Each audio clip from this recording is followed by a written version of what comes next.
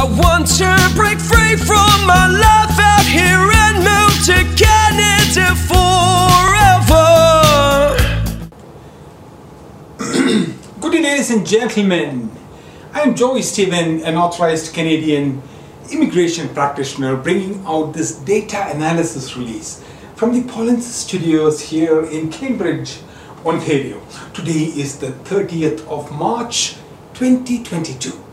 Today we are going to do some data analysis on the total applications for Canadian permanent residence applications processed for Caring for Children pathway for the previous 5 years between 2016-2020.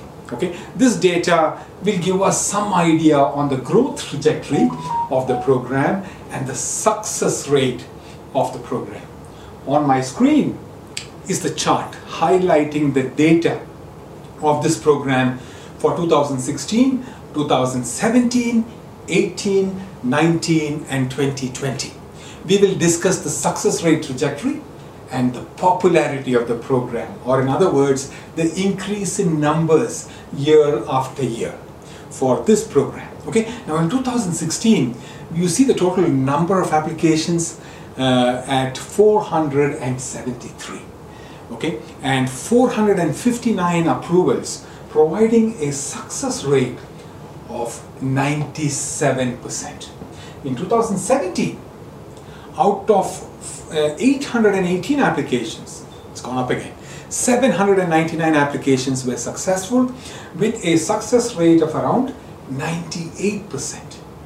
The number in 2017 jumped again to a high application rate than 2016. So this for the last 2 years. Now let us talk about 2018, which had a even larger number of applications.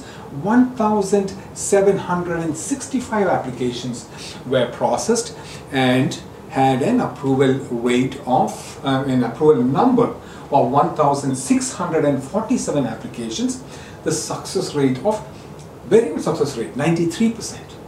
In 2019, the number of applications increased a lot higher to 4,953 applications and had an approval rate of 4,142 with a success rate of around 84%. Okay, so we've seen a higher number of applications, the success rate reduces a little bit. Okay, now in 2020 was the final year we received the full data for, and we have, considering the pandemic, we had a reasonable number of applications, 1,230 applications, 1230 applications, and the total number of approval was 822. Okay, 822, but the success rate died down. Okay, in 2020 the success rate went down to 67%.